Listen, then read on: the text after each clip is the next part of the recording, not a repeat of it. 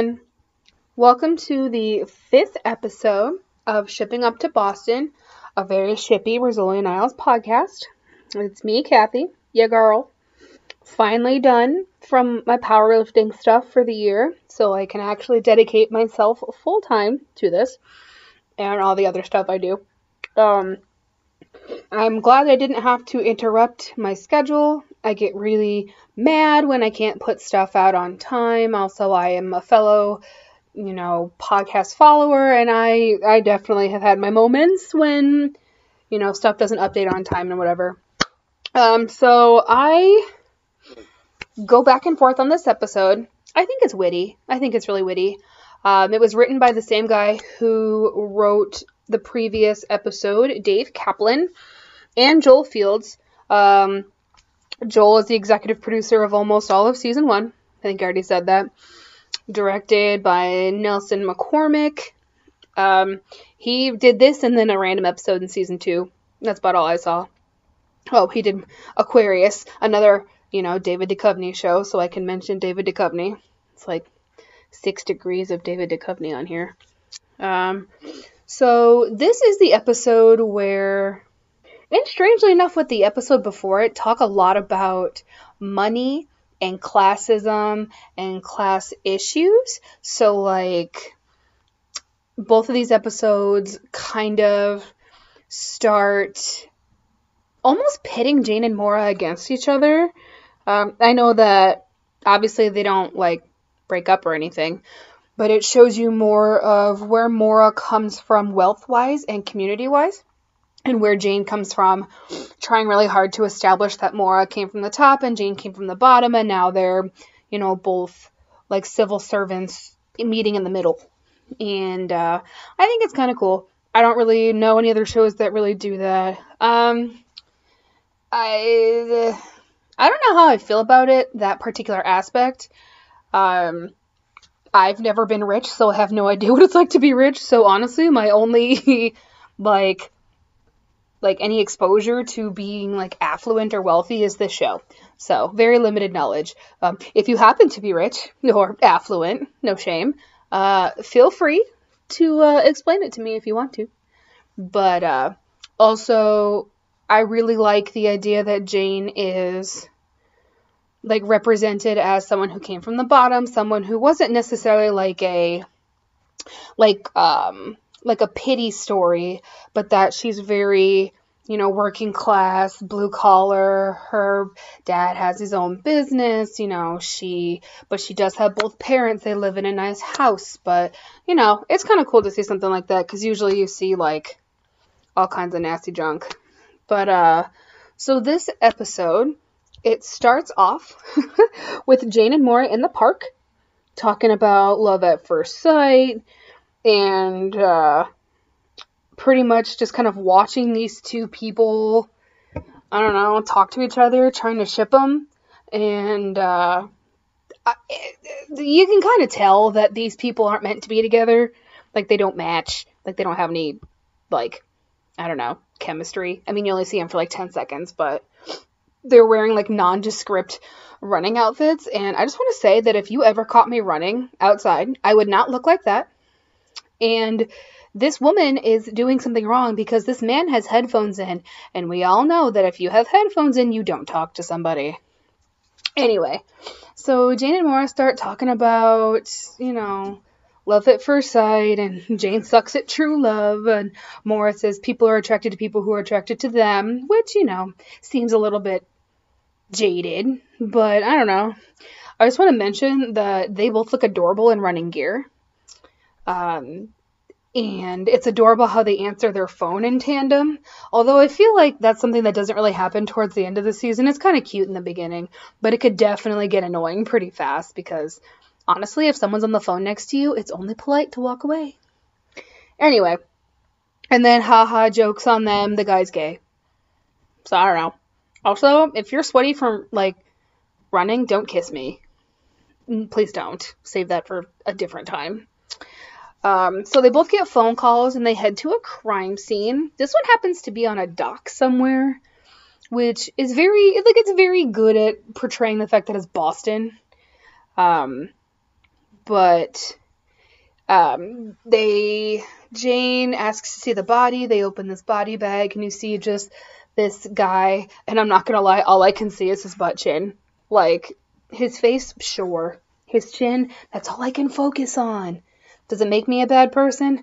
Maybe. But he's just easily recognizable because of that. You don't even really see him again. Maura says that ID isn't necessary, and Jane looks very confused for a moment, and then is like, oh, you know him? And then Maura is like, yes, this is Adam Fairfield. I used to date his brother Garrett. Or was engaged? Date? Yes, engaged. Garrett Fairfield was an ex-boyfriend. They dated when Maura was about 20. And so we know that Maura's in her 30s, like lower 30s. I know Jane's mentioned her age before. But so about 10 years ago, like the famous 10 years ago, Jane says, do you want to go notify the family? And Maura says she doesn't want to, but she will. And my question is, so they show up at the Fairfields. How much time has passed? Because, like, they just found the dude, and they're already having a funeral? Like, I know it's not, like, I don't know if it's not the celebration of life that happens later in the episode. Are they having a party? Because everyone seems to be, like, already dressed in black and somber, like they already know. But they're going to notify the family. And I don't know if someone narked ahead, but these guys already know this dude's dead. So I don't know. I feel like they could have done a little bit better job explaining how much time has passed, and or if the family already knew. Anyway, so they go into this castle almost, and then Mara's like, oh, they have a castle in Scotland, and then just, oh, this is a really nice car, and we can already tell that Frost is now in a romantic relationship with that car. Yes, I'm referring to the Strange Addiction episode, because I can see it. I don't necessarily ship it, but I can definitely see it. Jane makes an offhand comment about how, this place is a castle, it's huge. And then Maura says that Garrett liked the finer things in life, and then Jane says, yeah, he liked you, which is cute, kind of shippy, because we know Maura's one of the finest things in life. So they walk into this extremely well-decorated home, very gold, very shiny, although I don't know if I believe it, but it looks really nice. They see the Mayflower manifest, like, oof. The original guy named Balthazar Fairfield, which honestly kind of sounds like one of those, like, evil entities on Charmed. I'm just saying. And then Frost goes on a tangent about how they kept slaves, so I've now dubbed him Social Justice Frost. They go and find a man named Sumner, and I'm like, what are these names? They did a pretty good job naming these people to have, like, affluent white people names, because you've got, like, Sumner, Balthazar, Adam, Garrett, like, they sound rich. So they go up to a woman named Jocelyn, who is his wife, and then at this point I kind of got distracted, because this lady just keeps crying, but Maura's hair is so good.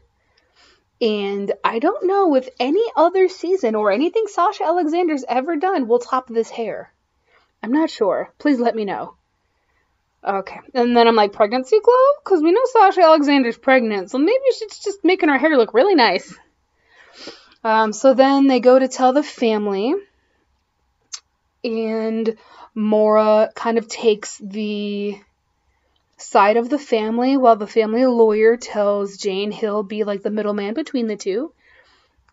And Jane is pretty offended that Maura is taking the family side and pretty much discredits Jane right in front of the family.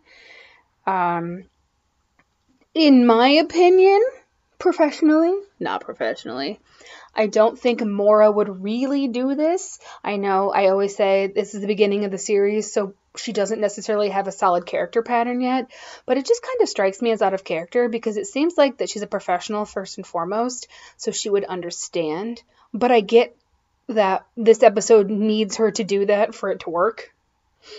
So, like, I get the obvious, like, Mora needs to start the class divide between her and Jane, and Jane needs to feel uncomfortable and kind of almost embarrassed. But yeah. And then Angela joins a pyramid scheme. So, we all have those people on our social media feeds that try to wrangle us into shoddy projects like makeup, fake weight loss supplements, just literally anything. If there's a thing you can buy, there's a multi-level marketing scheme behind it. It's just a fact of life. And I'm not gonna lie, Angela Rizzoli has the perfect voice for doing this because it is loud and it carries. And I'm not gonna knock a good hustle, but like, if I was at a bar or a coffee shop and I saw some lady screaming about Avon, I would definitely hightail it out of there. So, Corsac is a sucker because of course he is, because even now you're getting like the little teeny tidbits that make you kind of ship Corsac and Angela, and I'm here for it because like I love that pairing. And I honestly don't remember what happens to them just because it's been like 5 years since I've seen this series. And so I have no idea. And also sometimes you just forget what's part of the series and what's actually fan fiction. And like with this series in particular, because it was kind of a one-off type of like show without a lot of like carryover story-wise, you can kind of just like pitch any sort of story and it kind of works. They talk about how Carla Tolucci fell for a Nigerian bank scam. And as someone who works in shipping, I can tell you 100% every single day I catch someone, all kinds of people, trying to ship cash to the lottery or getting swindled over Facebook Messenger. It is definitely a thing that still happens. And it's funny that they mentioned that someone would fall for that. And also I have one slight constructive criticism, and it's that those bottles of juice look very fake. I know that they don't have a huge art department, but like, I mean, they're pretty. But I just think they look a little fake, but that's just me. So we switch scenes and now we're in the morgue, and the news is on and reporting about the Fairfields, which is so sad. Apparently, if they're a founding like family of the city, then I'm sure everybody knows who they are. I have no idea who the founding families in my city are, but Boston is much bigger than where I live.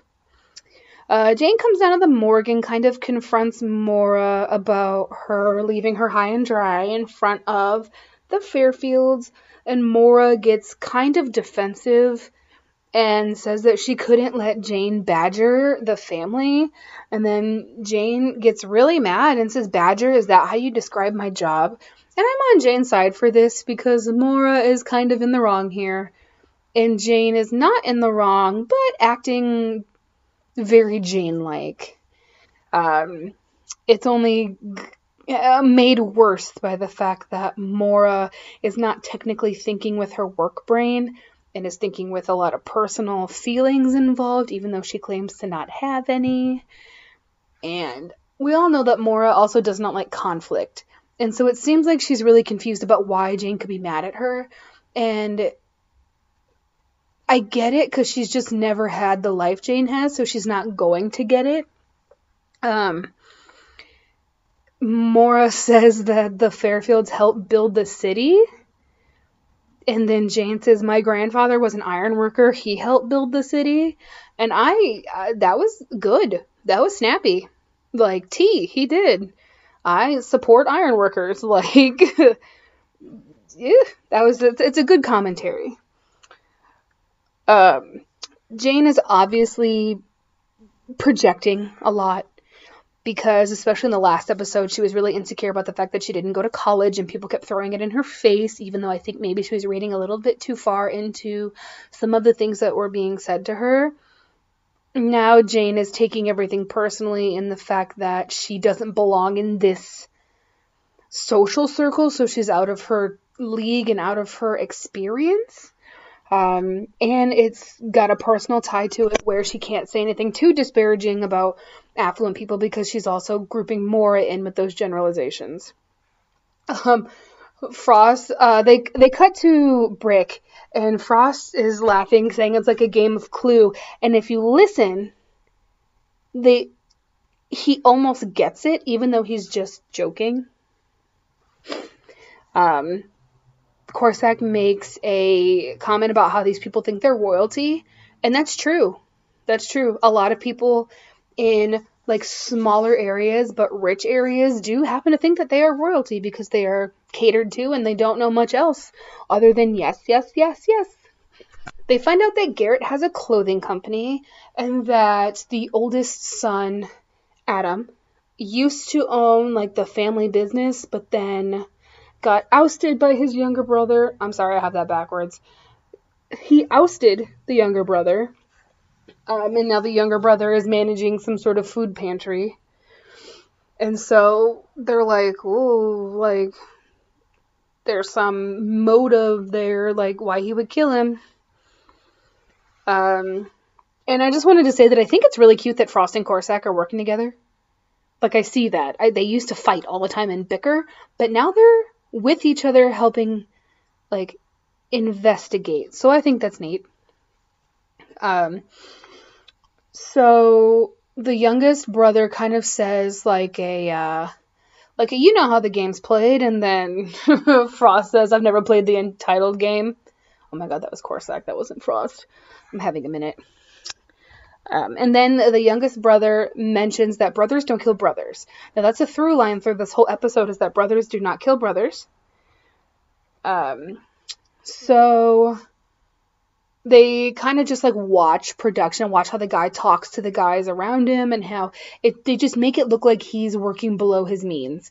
Like he's doing slum work, he's working with the people behind the stuff, he should be rich, and stuff like that.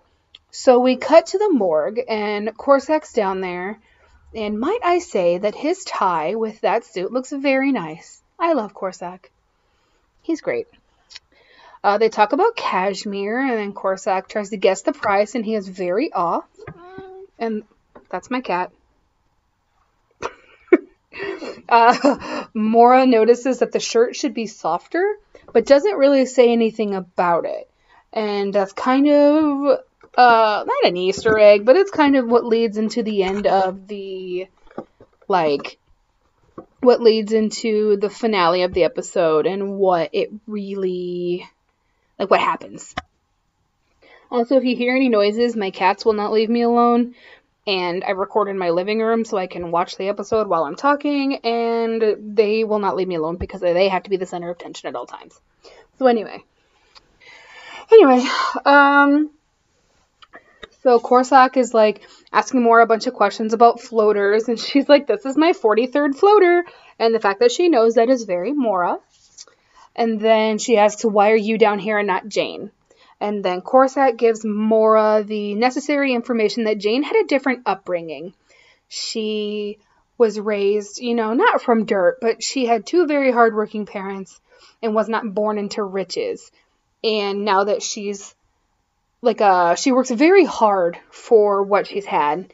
And it kind of indicates that Mora has not worked hard, which isn't true. But it just shows, like Corsac's like, she's from the same neighborhoods I'm from, like there are bottles outside, needles outside from Southie or whatever. And it explains to Mora, who seems to be taking it in but kind of confused. So we go back upstairs, and Frankie comes over and says something to Jane. He says that he noticed his mother was wearing lipstick, and just mentions the fact that they think that Angela is going to leave their father. Now, we don't really hear from Frank Rizzoli ever, really, but the fact that Frankie would notice his mom wearing lipstick and that suddenly means that she's going to leave is a bit far-fetched. I think he's reading too far into things, and also, if that's literally the only indicator that someone's going to leave their husband, I have a startling revelation for you, and that people wear lipstick a lot. All people wear lipstick. It doesn't mean they're leaving anybody. So the Fairfields lawyer comes in, and Jane and him are yelling back and forth. And she kind of says, like, I know where you're from. I ran your background. You're from where I'm from. And I'll make you go back there. Trying to get some mutual respect. And the lawyer just says, my father collected trash, and the Fairfields offer me an opportunity to be better. But you can see the way he speaks that he's kind of indoctrinated to believe that he owes them everything because they gave him a chance, which I'm not a fan of that mentality. It's really sad that he would put his life and his career on, on the edge for this family who probably literally does not care and would fire him and have someone hired in 20 minutes. Like, that's just a fact. And the lawyer says something kind of weird and mean, saying that, like, Jane has a promising career and it would be really horrible if someone ruined it, which is like, that's like third grade antics. Like, you don't gotta do that. Okay, so Frost and Corsac are talking again. They kind of talk about oysters and how they should be eaten and how, oysters, and then Frost says La Maison de la Mer, which is a very generic name for a French restaurant, but, it's fine. So they ask Mora to come with, and she's like, oh, sure. And, I don't know, they talk about seafood, how to eat oysters, and Frost is very in his league. Corsac is not. Corsac is very awkward. And I don't know if I mentioned it or not, but Maison de la Mer means house of the sea, or like house on the sea. So like, it would obviously have seafood. I don't know. Anyway, so they're at this very fancy restaurant where they serve some sort of oysters. I don't know. I'm allergic to shellfish and regular fish, so I literally never eat any of this, which is good because it keeps everything cheaper. Oysters are awkward. And then Mora says dry, metallic, delicious, which, like, I think I'm going to use that if I ever make a Tinder. So it's very obvious that Corsac is out of place. He kind of says a lot of nasty things about the menu and the price in front of the entire place. And that poor man who is finding them a receipt looks very awkward, and all of them look embarrassed. You'll see this later when Jane is with Mora at a table and she does the same thing. Which, Corsac and Jane are from the same place, blah, blah, blah, same feelings. It's just funny that it happens to Mora twice in this episode. So they find out that the Fairfields were here together. Like he had a girlfriend or something. Or he really liked to eat salads with dressing on the side. And as someone who worked in food service, everybody orders dressing on the side. It's not just a pompous thing. But, that's fine. So we cut back to the morgue. Mora is playing with organs. How nice. Jane brings some fancy chocolate with some gold flecks in it. And I'm never eating gold because that's just above my means. She brings down that juice that Angela is selling and was going to ask her to test it. And then Mora asks, is that an apology? And says the chocolate. And then Jane gets really mad. But this is on Jane, because Jane went in there with that chocolate thinking that it was going to hurt Mora. She didn't go in. It's not actually apology chocolate. She's trying to make another commentary and get back at Mora. And then Mora says, is this an apology? And then Jane gets really mad because she doesn't think she's in the wrong. And Mora doesn't think she's in the wrong. And poor Corsac never asked for any of this, but here he is talking between the two. But at least now he has his best friend Frost on his side. Jane says something along the lines of, why are you slumming down here with the rest of us? And Mora looks truly hurt. And she says, that's where I'm from. That's not where I chose to stay. And it's true. She talks a lot about how she doesn't frequent that circle anymore. She doesn't live that type of life. And you've seen Mora's house and will continue to see Mora's house, even if they're not the same house. And see that, Mora is affluent, but like she says later, she has most of her money tied up in charitable donations. So it's not like she's like, I don't know, Jeff Bezos, not paying any taxes. So She also says to Jane, I want my life to have meaning and purpose, same as you. And I think that's a really powerful line. I like that because there have been times where people at my place of employment, wherever I was, were obviously not hurting for money and not worried about what they spent. And I did judge them and I did say sometimes bad things about them, not to them, but, and it comes from a place of feeling inadequate. Sometimes they're really entitled to. That's fine. But it's nice to remind myself and others that everyone just wants meaning and purpose in their life, and you can't really fault them for that. So we cut to a pool where Garrett is swimming, and of course we have to have a shirtless man. That's how we get viewers, Maura sits down and dips her feetsies in the pool, which is adorable. But also I don't even want to know about how much her suit costs, because it's probably more than I make in a year. I'm not gonna lie, they do look kind of cute together. Like, I don't necessarily like Maura with a man, but like they talk like they've known each other a while. Sometimes you get actors on like a show like this, you could call it a boyfriend of the week, and they don't mesh. But these two, they kind of mesh. I couldn't tell you why. Sometimes it just works. And I would like to thank whoever shot all these scenes of Maura being very pretty and her very good hair, like just perfect. Makes good for screen capping. He also says that brothers don't kill brothers. And so at that point, you really recognize that Maura is seeing a pattern.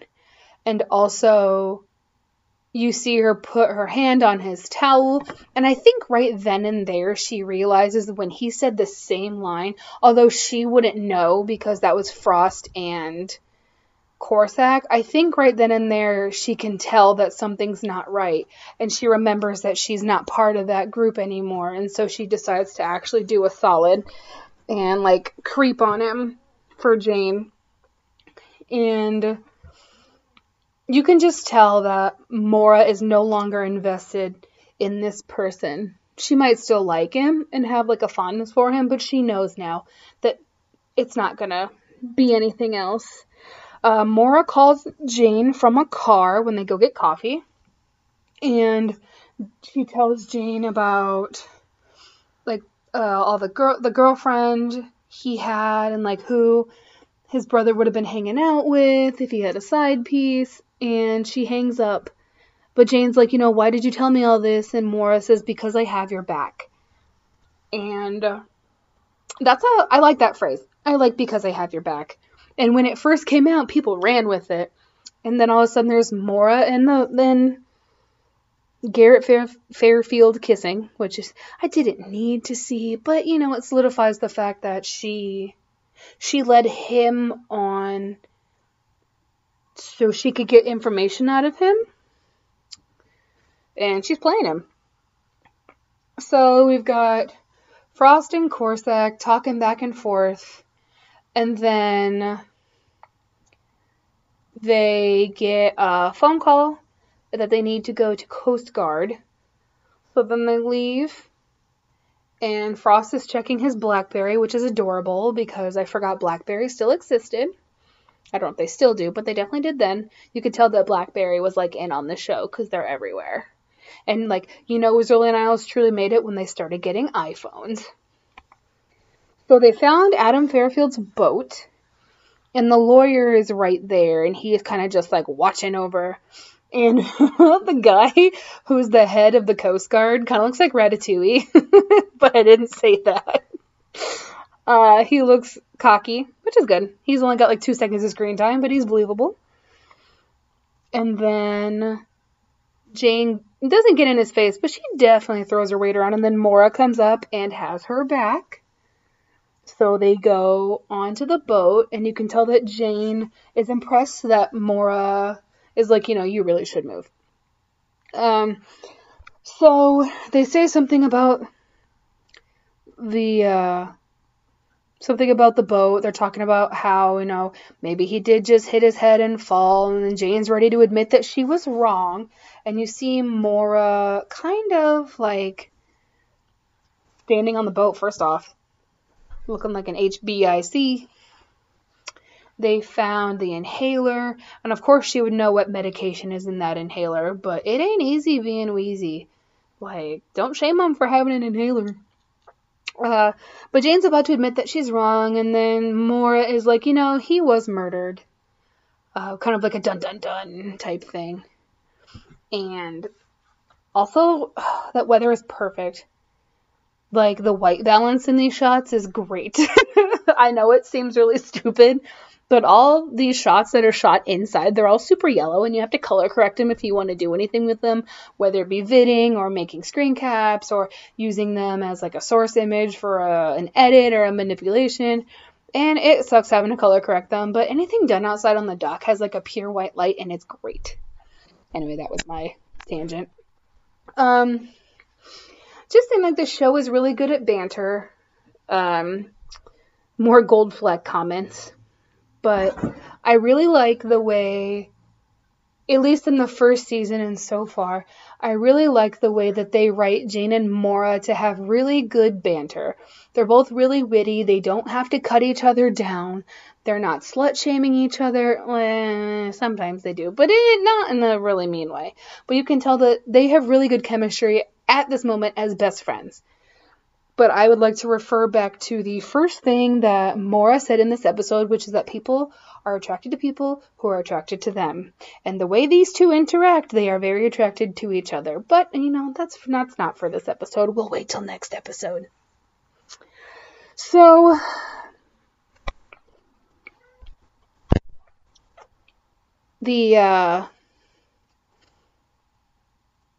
Maura makes some comments about how the Cabernet is chalky at the Dirty Robber where they end up.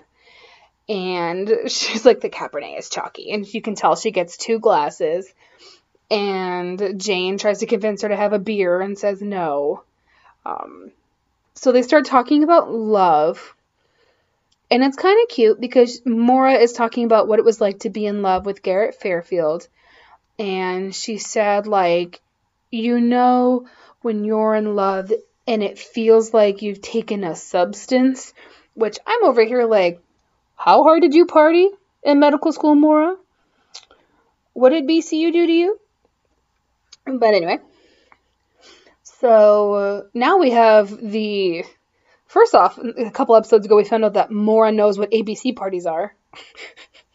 And she took substances in her college career, so I'm going to need an entire series about Maura being like this party animal in her early to mid-20s. I just need it for personal reasons. Anyway, Maura is blushing, and Sasha Alexander is a great actress, can I just say?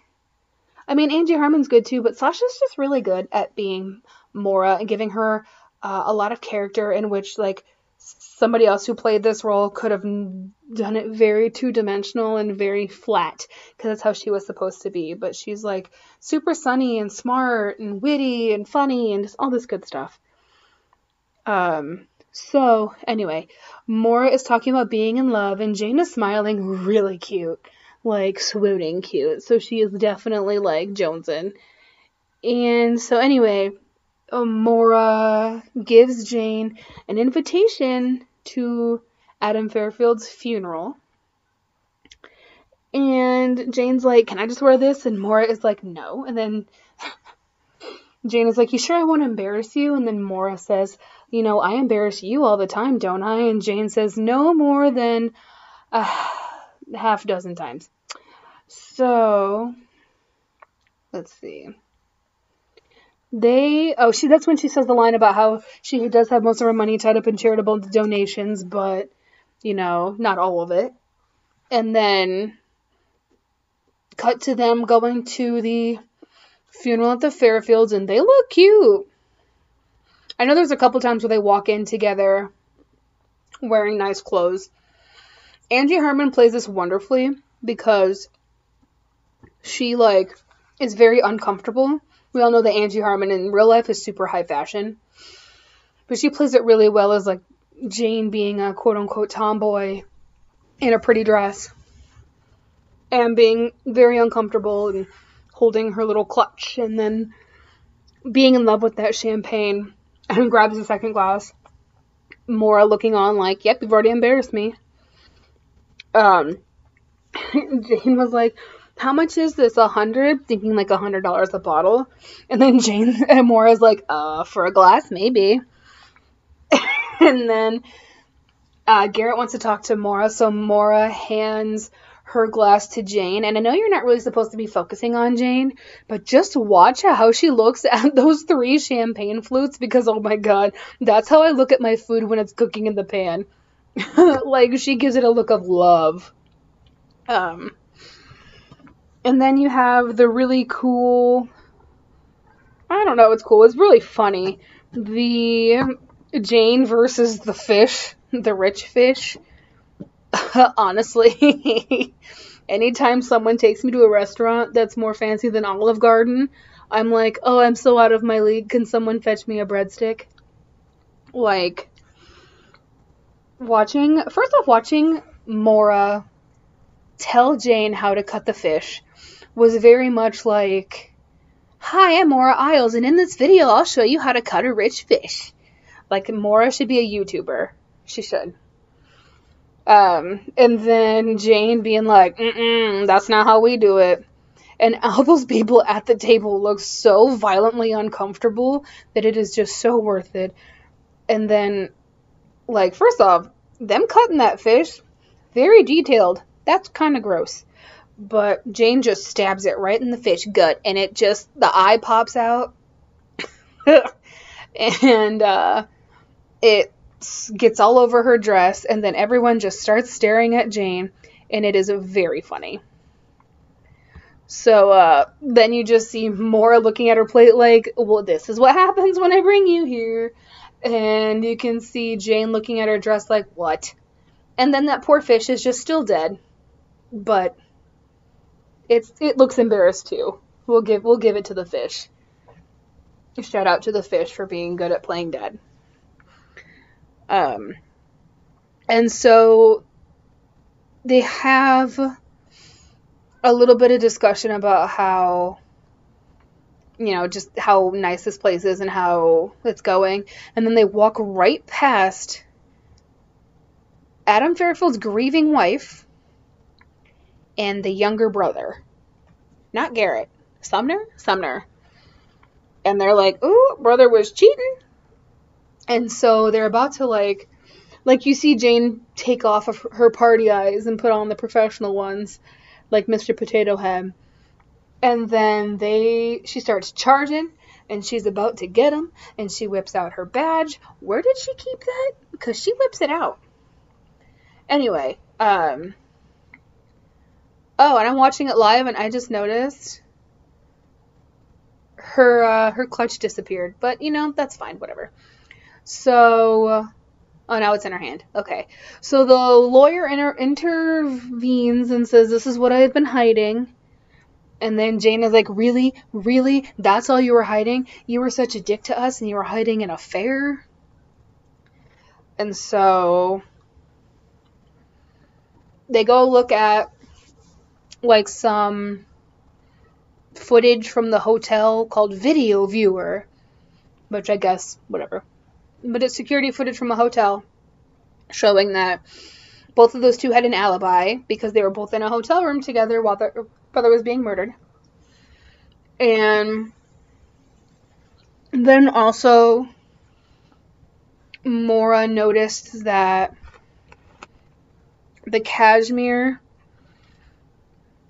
in his sweaters was really low quality, and that there should be no way that he was using cashmere that cheap.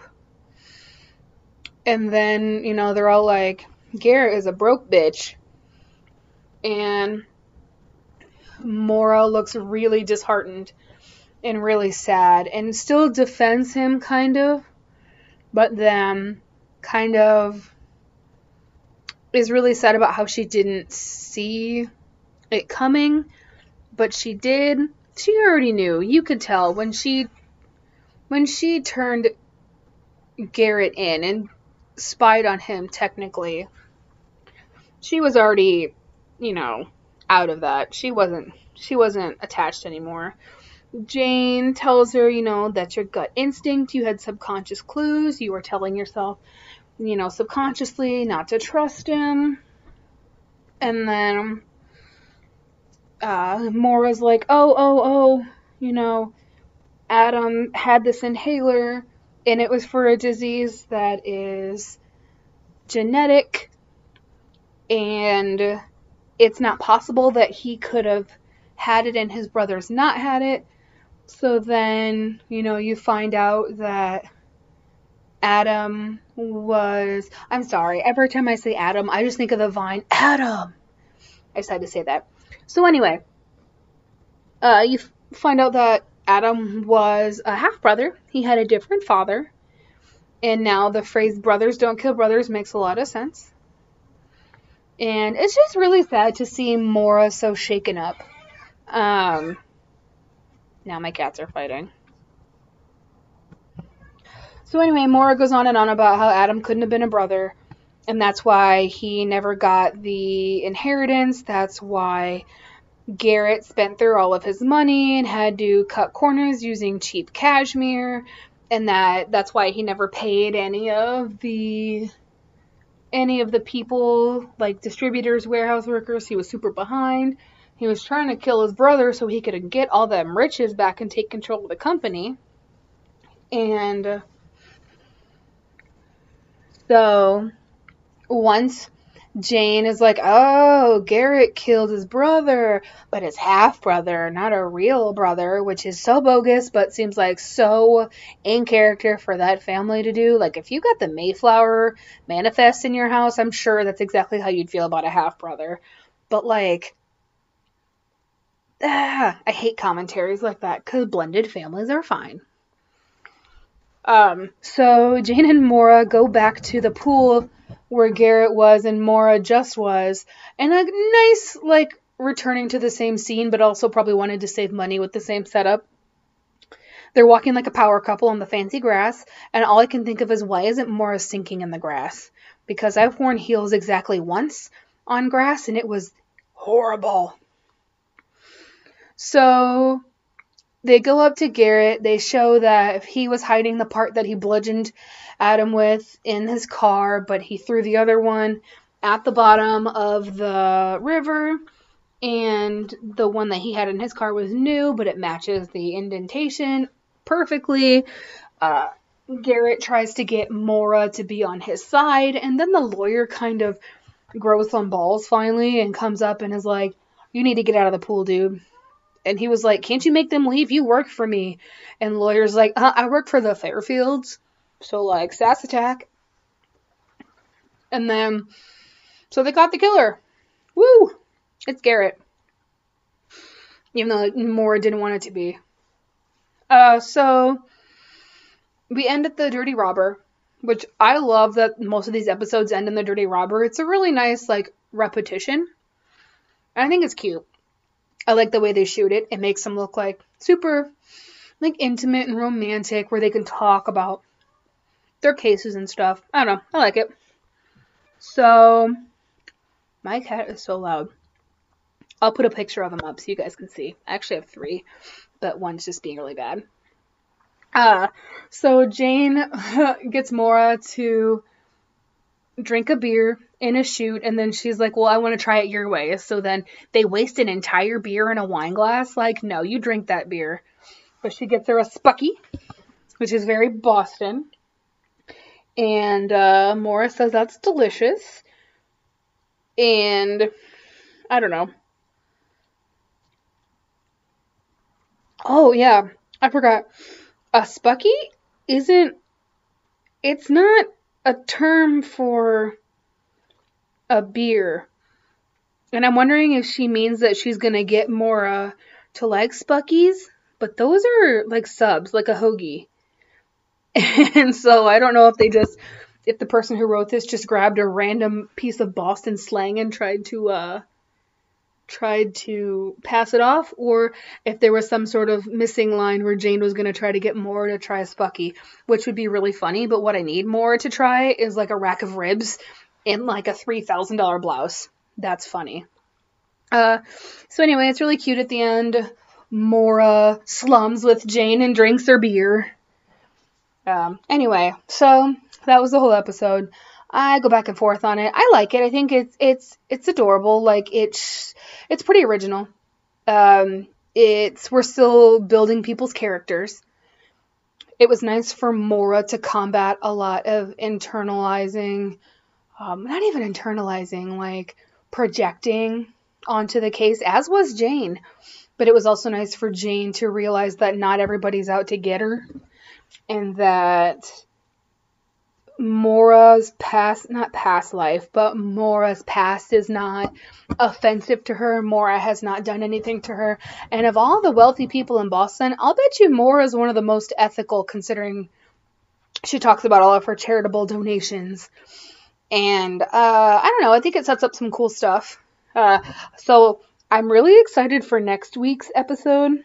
I guess next 2 weeks' episode.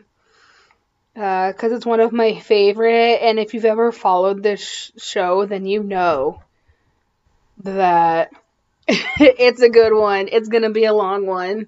I'm going to see if I can get someone to come on and talk about it with me. It's kind of lonely talking to yourself. Maybe my cat will join me. Who knows? I'm that type of person. Anyway.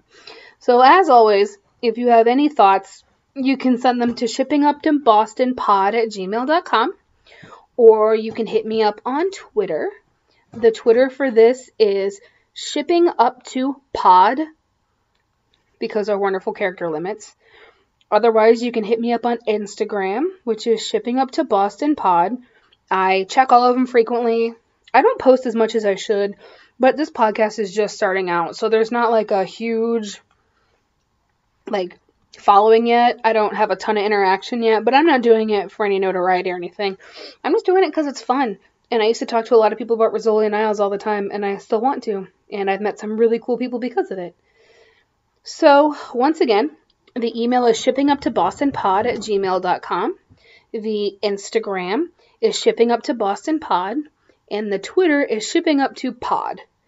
So you can message me on any of those if you have any, questions, comments, concerns, or if you want to talk about your experience with Rizzoli and Isles, I will share it. Or if you have any fan works you want to send me, if you want me to highlight a certain fan fiction or author or video, or if you want to talk about one of your favorite moments from the episodes prior. I try to keep this very spoiler free, even though there's not a ton of spoilers in this show, because I'm not going to lie, not much happens. It's more of a case by case show, but I don't know. My personals are Kathy Sucks with 2 X's on everything. You can talk to me there. I'm a pretty public person. You can see I don't know. I used to have a Tumblr where I made a bunch of fan works. No one checks Tumblr anymore. I certainly don't. They've done some weird things. But my old Tumblr that I had was Kathy Makes Stuff. And I used to make screen caps and fan fiction and stuff, but I don't really do that anymore. But you can check it out if you want. Anyway, so that's the end of this one. I'm going to try to record as many as I can so I can stay on track. Anyway, so that was the 5th episode of Rizzoli and Isles. This is Shipping Up to Boston Pod, and stay shippy!